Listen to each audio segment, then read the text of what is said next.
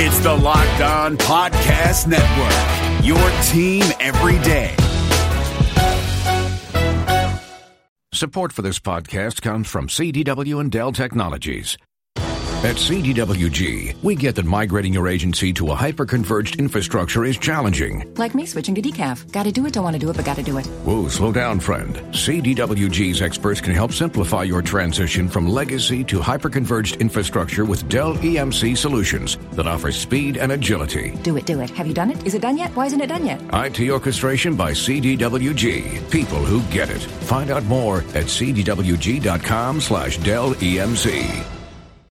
Napa know-how. When you purchase a set of Napa brake pads and rotors, you get a discount code from Fanatics.com worth up to $50 towards your favorite sports gear. While Napa can't help your team reach the promised land, we can help make sure your car will, because these brakes come with something no sports team does. Guaranteed performance. Great brakes, great price, great fan gear. That's Napa know-how. Napa know-how. Offer expires September 30th, 2017.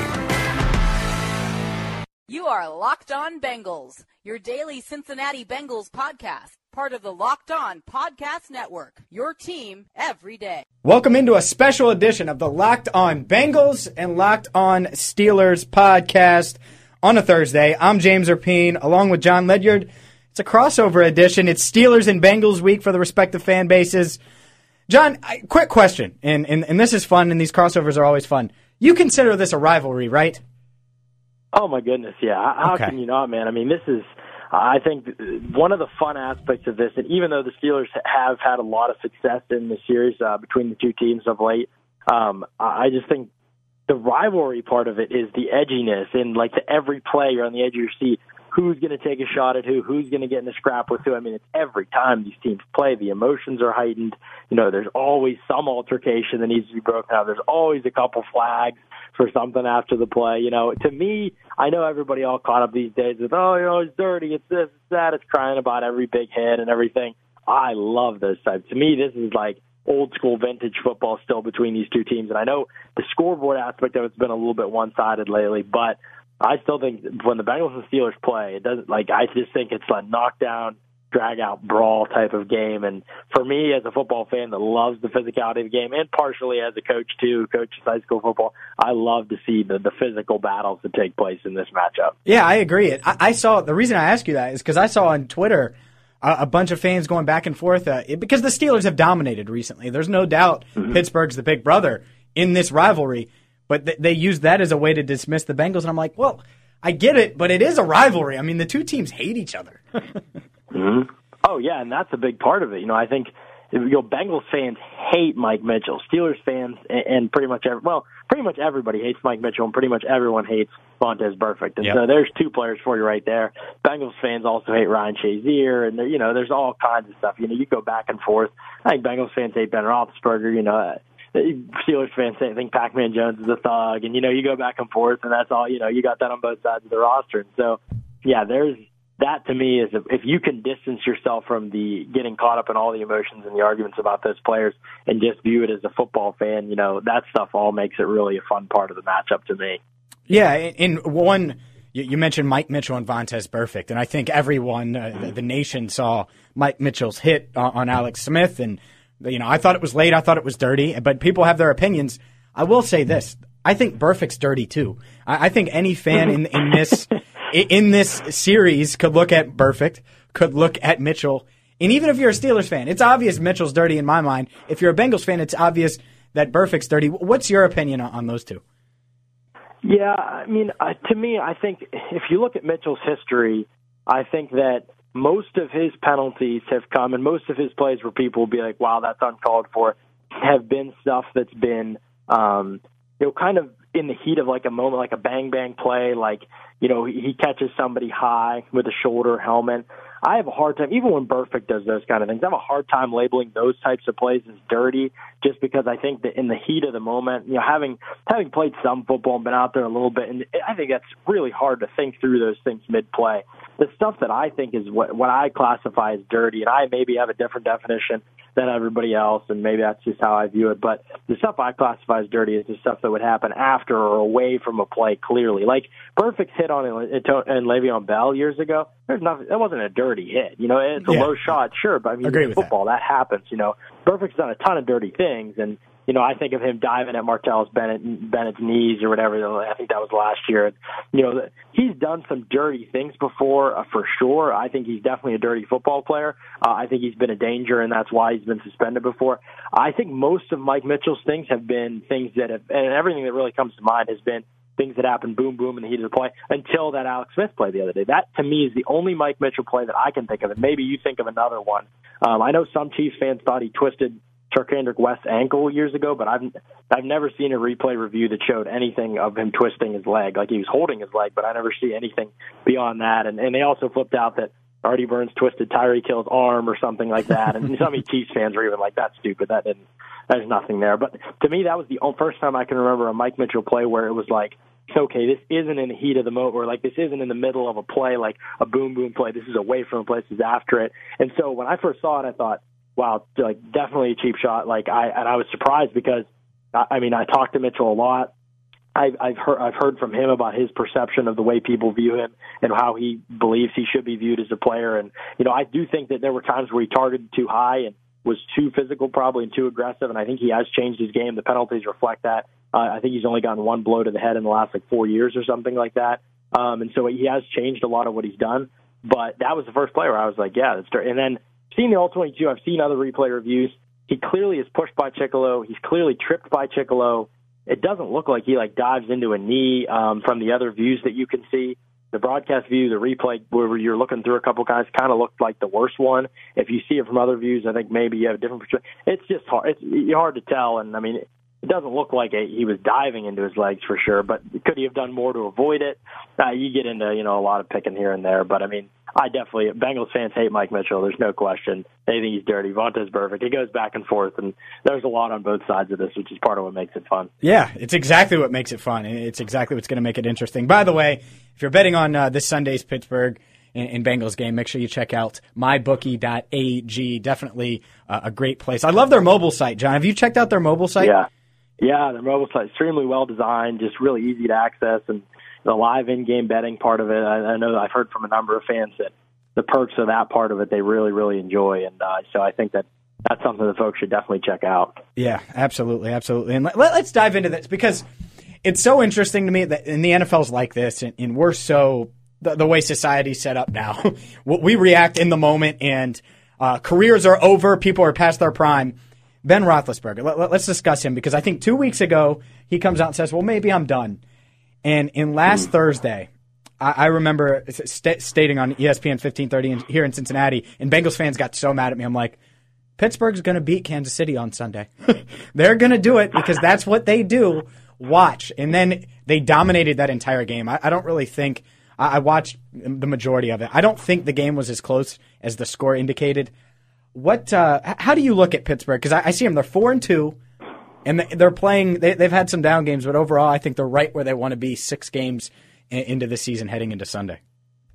Yeah, the Steelers are classically a slow-starting football team. Have been under Mike Tomlin for years, so the slow start isn't necessarily surprising. But they're usually up and down. And to be honest, even though they're 4-2, they've played the worst teams in the NFL. They've played just terrible football teams so far. So, you look at it two ways. You're lucky to be 4-2, having played as bad as the Steelers have played this year. But at the same time, you could and you should probably be 6-0. The Steelers shouldn't be losing to Jacksonville. And they shouldn't be losing to Chicago, especially the Jaguars at home. I know the Jaguars are having a decent season, but the Steelers are better than those teams. So, but then you could argue the way they were playing, they should have lost to Kansas City. So some of it goes both ways. But I think the bottom line with Pittsburgh is, can they recognize their potential in time for the games that really matter? And I think what bodes well for them, they play every game from here on out except for 2. They play not at 1 o'clock. So they'll play 4:25 and they'll play a bunch of 8:30 games. They have 4 in a row at one point. Wow. So they're playing a ton of primetime games. Yeah, and the Steelers tend to play really, really well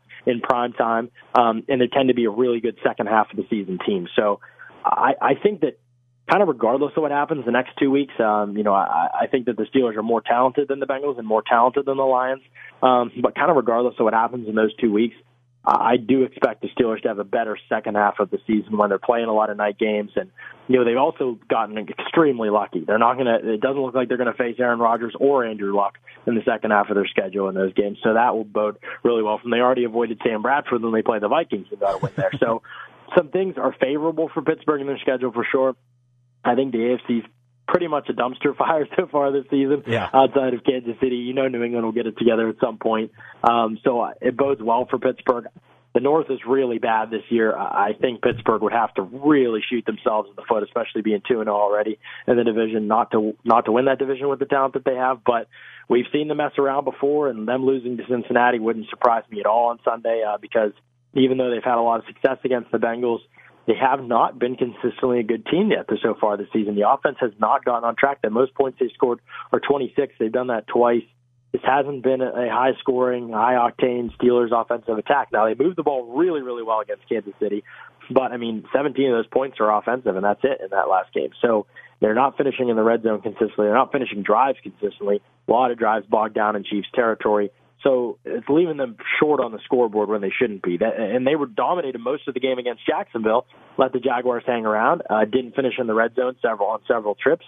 And then there it was. They threw 2 pick sixes, and suddenly they were way behind in the game, and they had to get off the game plan. So I think that the Steelers have to find a way to be a better red zone team. They've been a bad red zone team, really bad red zone team this season compared to what they should be. I think they're right around the league average. The Bengals, on the other hand, I noticed are the worst red zone offense in the NFL right now. Mm-hmm. What has contributed to that? I know they had some turnovers early on in Baltimore, but what's contributed to the Bengals' woes in the red zone? Is it just Tyler Eifert being banged up? Is it poor play calling? Is it turnovers? What's been the deal there? It was an awful 2-week stretch with Ken Zampese as offensive coordinator. They were just when they lost the opener 20-0 to Baltimore, we both know Baltimore isn't good, and they turned the ball over 5 times. Andy had 2 turnovers in the red zone, an interception that was just an awful ball. Also had a fumble, 5 turnovers on the day. So that was one. And then the next 4 days later, they played Houston, and they kicked 3 field goals. So they struggled early. Since then, since they fired Ken Zampese the past 3 games, they've averaged 25 points a game and fared a lot better in the red zone. And the reason it's crazy, John, you're going to think this is nuts, but the new offensive coordinator, Bill Lazor, he realized that something that Ken Zampese couldn't in a year plus here in Cincinnati. You should throw the ball to your best players. He's throwing. I know, right? It's like rocket science. AJ Green has touchdowns in the past 3 games. Giovanni Bernard much more involved. Jeremy Hill not as involved, and Joe Mixon. That's always good. Joe Mixon, who I know you watched a lot during the draft process. He's certainly taken the reins in the backfield, even though the running game hasn't gotten completely off the ground, and I don't think it will Sunday because the Steelers' run defense looks really good. So I think it boiled down to really just play calling because say what you want about the offensive line. You know it. You can scheme around a bad offensive line when you have a quarterback that can get rid of it as quick as Andy with those weapons. So things have changed. It'll just be interesting to see how it fares. I expect a low-scoring game on Sunday. I don't know how everyone in Pittsburgh expects, but I just think it's going to be a defensive, physical, just field position battle, and maybe whoever turns the ball over the most is going to end up losing. Yeah, it's interesting because ordinarily I would say, wow, teams with Antonio Brown and Martavis Bryant and Juju Smith-Schuster, now John Ross, A.J. Green, Joe Mixon, Le'Veon Bell, all this talent. Tyler Eifert, if he were healthy, all these guys, you're thinking, no, this is going to be a high-scoring game. Well, some of those guys banged up a little bit for sure, but neither of these offenses have played anywhere close. Even with the Bengals' improvements the last 2 weeks, they're still 30th in the league in points per game. The Steelers have been terrible in the red zone, as I mentioned. They have struggled to score consistently. They've struggled to run the ball consistently. The Bengals have struggled to run the football as well. 29th in the league right now in rushing. I think the Bengals are going to have to be aggressive through the air in this game. And how much does and this is the last update I heard, so maybe there's something different that came out today that I missed. But John Ross practiced a little bit, correct? He was limited the other day, I think? Limited, yes. So waiting to hear today. I think if he's full today, he'll play, but if he's limited, I don't think he's going to play. That's just from a little birdie that told me. So. Sure. It seems like if they get him involved, and I know he was banged up in college all the time, and he had all the health concerns coming out, so to have a bunch of health concerns early on in your NFL career isn't ideal for sure. But it seems like if they can get him out there and involved, then it could open things up for A.J. Green, for potentially some others as well in the offense. And even without Tyler Eifert, you think this team could have more big play potential if John Ross is able to get on the field soon. Yeah, I've been, and actually a question, because I know we talked during the draft process, but I've been a big John Ross advocate just from what I've seen on the field. Obviously, injuries are one thing. I can't control that. When you watched him, what did you see in Washington? Because I'm taking a beating right now because he's not on the field. So just curious what you think of Ross. Oh, Ross, yeah. I thought that he was I didn't think that the Bengals should have taken him as highly as they did just because they had other needs. John Ross was kind of one of those, what does your team need? And because he can fulfill a need for you. He's a legit 4-2 guy. He is blazing fast. And if you have other weapons around him, you can really maximize what he offers. And the Bengals do. Obviously, with Eifert were healthy and A.J. Green, they do have other weapons around them. But my biggest thing with the Bengals was you just have so many holes on the offensive line, and you've got some holes elsewhere on defense. And that if you fill those holes, I think it's a better value pick. But I had John Ross as an early second rounder, but I really liked his skill set. So I think he brings some good things to the table. The questions become: is he the most important guy you could have taken there to help your offense get better? And is Andy Dalton going, and the offensive coordinator, whoever it was, or whoever it is, at any given time, going to be able to consistently maximize what Ross brings to the table? Because he isn't a super polished route runner yet, but he is, and he has all the tools to be a really polished route runner at some points. And he's not going to win a lot of contested catches in the air. He's not going to be like a big, tight window throw catch guy, but he gives you legit deep speed over the top, legit deep ball ability.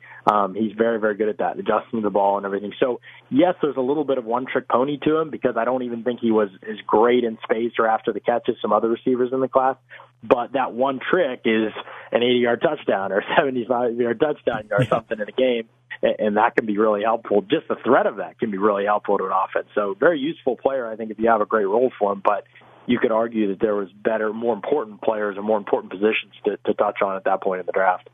Jon Ledyard, James Rapien with you. Locked On Crossover. John hosts Locked On Steelers.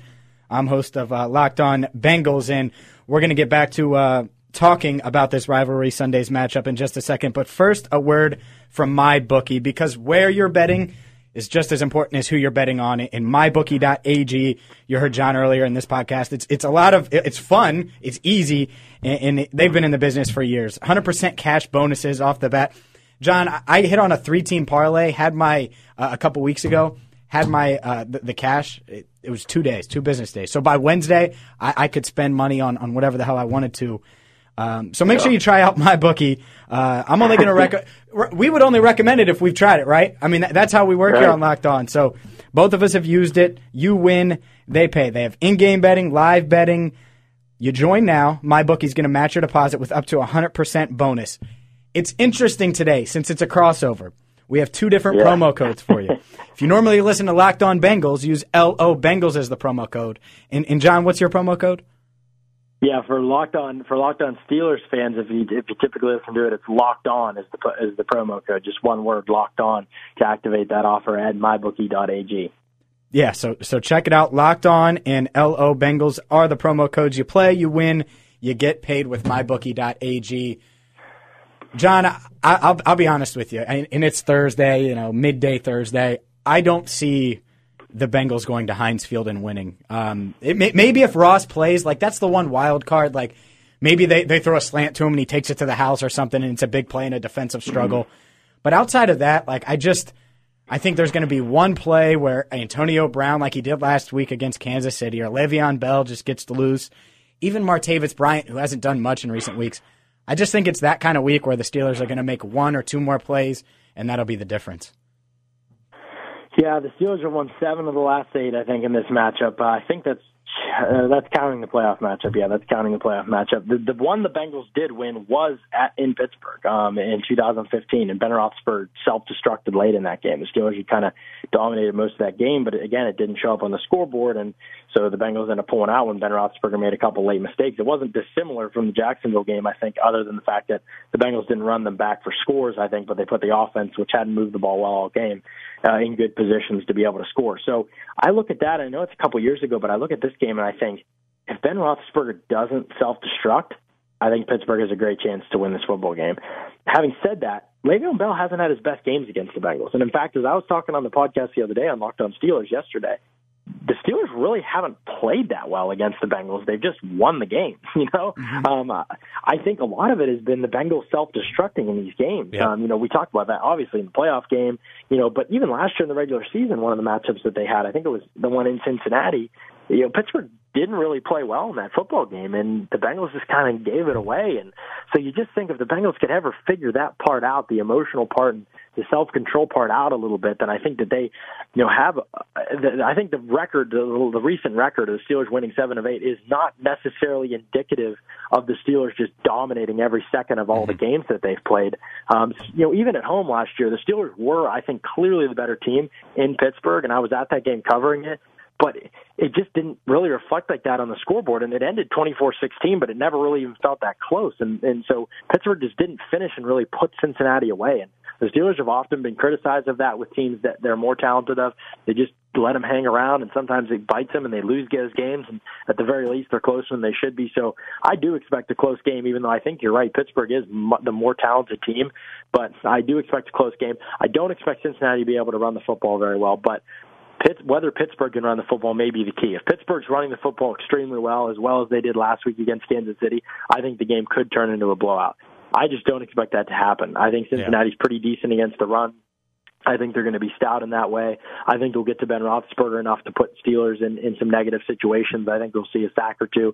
Steelers are banged up on the offensive line, maybe without Marcus Gilbert and Ramon Foster this week. And B.J. Finney and Chris Hubbard have played well, but I think the Bengals are the one biggest difference between this team and past teams in a good way is that they can get to the quarterback with a number of guys, and I think that they have a better pass rushing group than they've had in the past. And so I think the Steelers offense will stay frustrated for at least another week. Maybe it catches fire against Detroit. Maybe the bye week, after the bye week, we'll see what happens. But I think the offense stays frustrated for another week. I think, like you said, it is probably a defensive battle, but I do think that this is an ugly game, and Cincinnati will hang around in this game. And if Ben makes a mistake late, then I think the Bengals have a chance to pull it out. I'm going with Pittsburgh to pick them to win.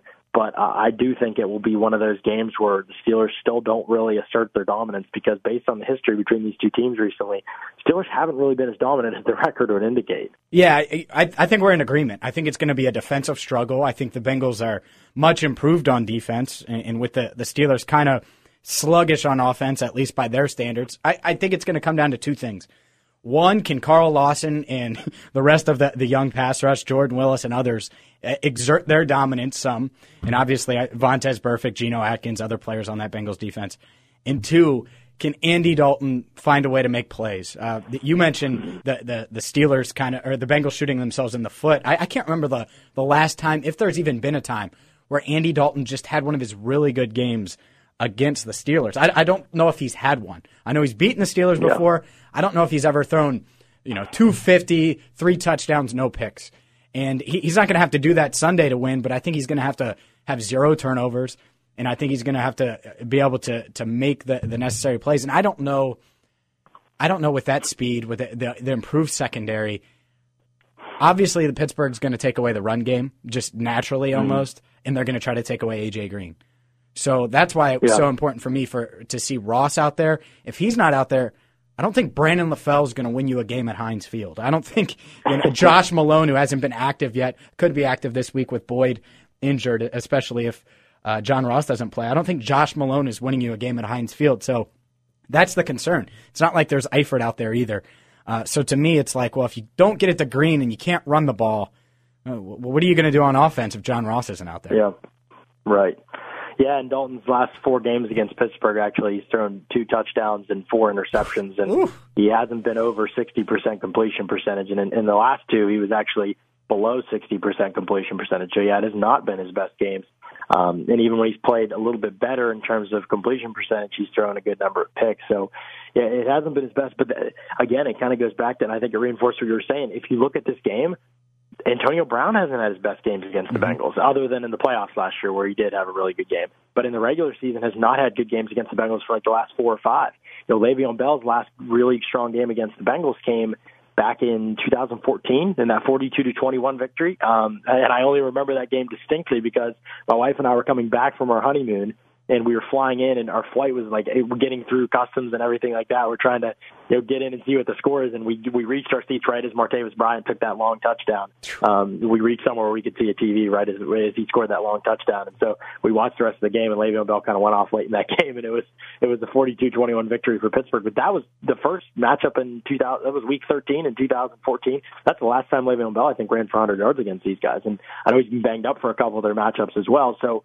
But all that goes to say that the star players in this game haven't really been stars. A.J. Green's actually probably had the best output of all the stars in this game. He wasn't great last year against the Steelers. He missed the second game and wasn't great in the first game. But before that, he's had a lot of success. I think in that game, actually, that 42-21 game, he went off for over 200 yards receiving, I think. And I think that was one of Ike Taylor's last games for Pittsburgh, getting roasted in that game. But, yeah, it was so. You said it. I think everything about this matchup points to a teen score or a 20 score where the defenses give some short fields or, something like that happens, because it hasn't been Antonio Brown or anybody that's run the ball for the Bengals or Le'Veon Bell or Ben Roethlisberger or Andy Dalton, or even really lately, A.J. Green's best games haven't come in that. So either the norm gets bucked by one of those guys and the game breaks open because of that, because one of those guys figures it out, because I think these two teams know each other. They know how to take away each other's strengths really well. They have the players to be able to do it. They play with the edge and the physicality to be able to do it. And so I don't think either offense really gets established when these two teams play. I think it ends up being kind of a muddy game, and for whatever reason, it comes down to who makes the big mistake in these games. And it's been the Bengals with mental mistakes a lot of the time that have done it.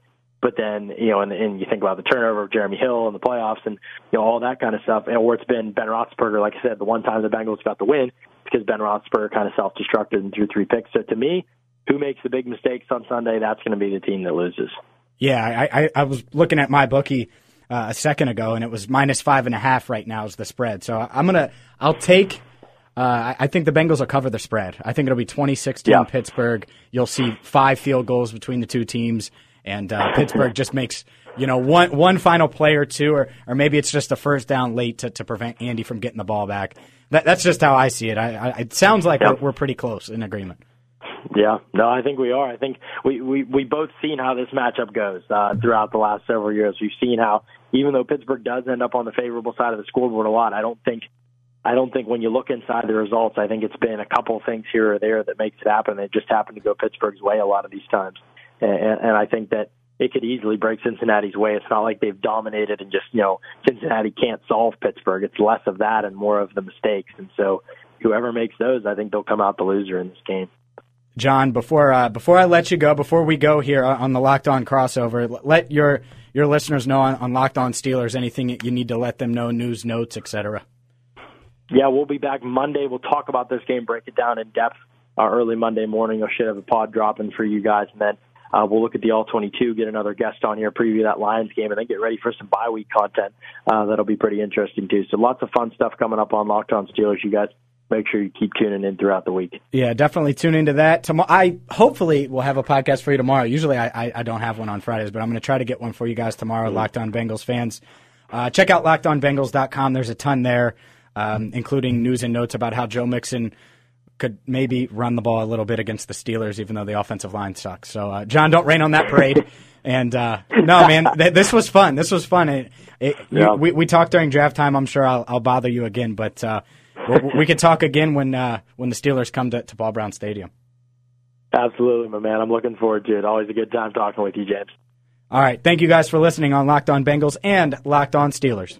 Napa know-how. It takes a lot to get excited about a bag, but most bags can't save you 20% on auto parts. That's 20% off headlamps, 20% off oil filters, 20% off virtually anything you can fit inside the 99-cent Napa reusable bag. So tell your buddies, there's a bag they just have to check out. Quality parts, helpful people. That's Napa know-how. Napa know-how. At participating Napa Auto Parts stores while supplies last. Minimum 3 items. Exclusions apply. Offer ends 10/31/17. Did you watch the 2020 Reds with higher expectations than a first-round wild card exit of epic proportions? Did you think that the Reds hitting would come around with the signings that they made last offseason? Are you wondering who is asking you all of these questions? Hi, my name is Jeff Carr, and I host the Locked On Reds podcast each and every day, part of the Locked On Podcast Network, your team every day. Throughout the offseason, I'm going to take a look at these Reds, how they fix what didn't work in 2020, and how they continue their success in 2021. But wait, there's more. I'll also have interesting interviews with players, writers, and everyone in between talking about the Cincinnati Reds. Come join me on the Locked On Reds podcast each and every day.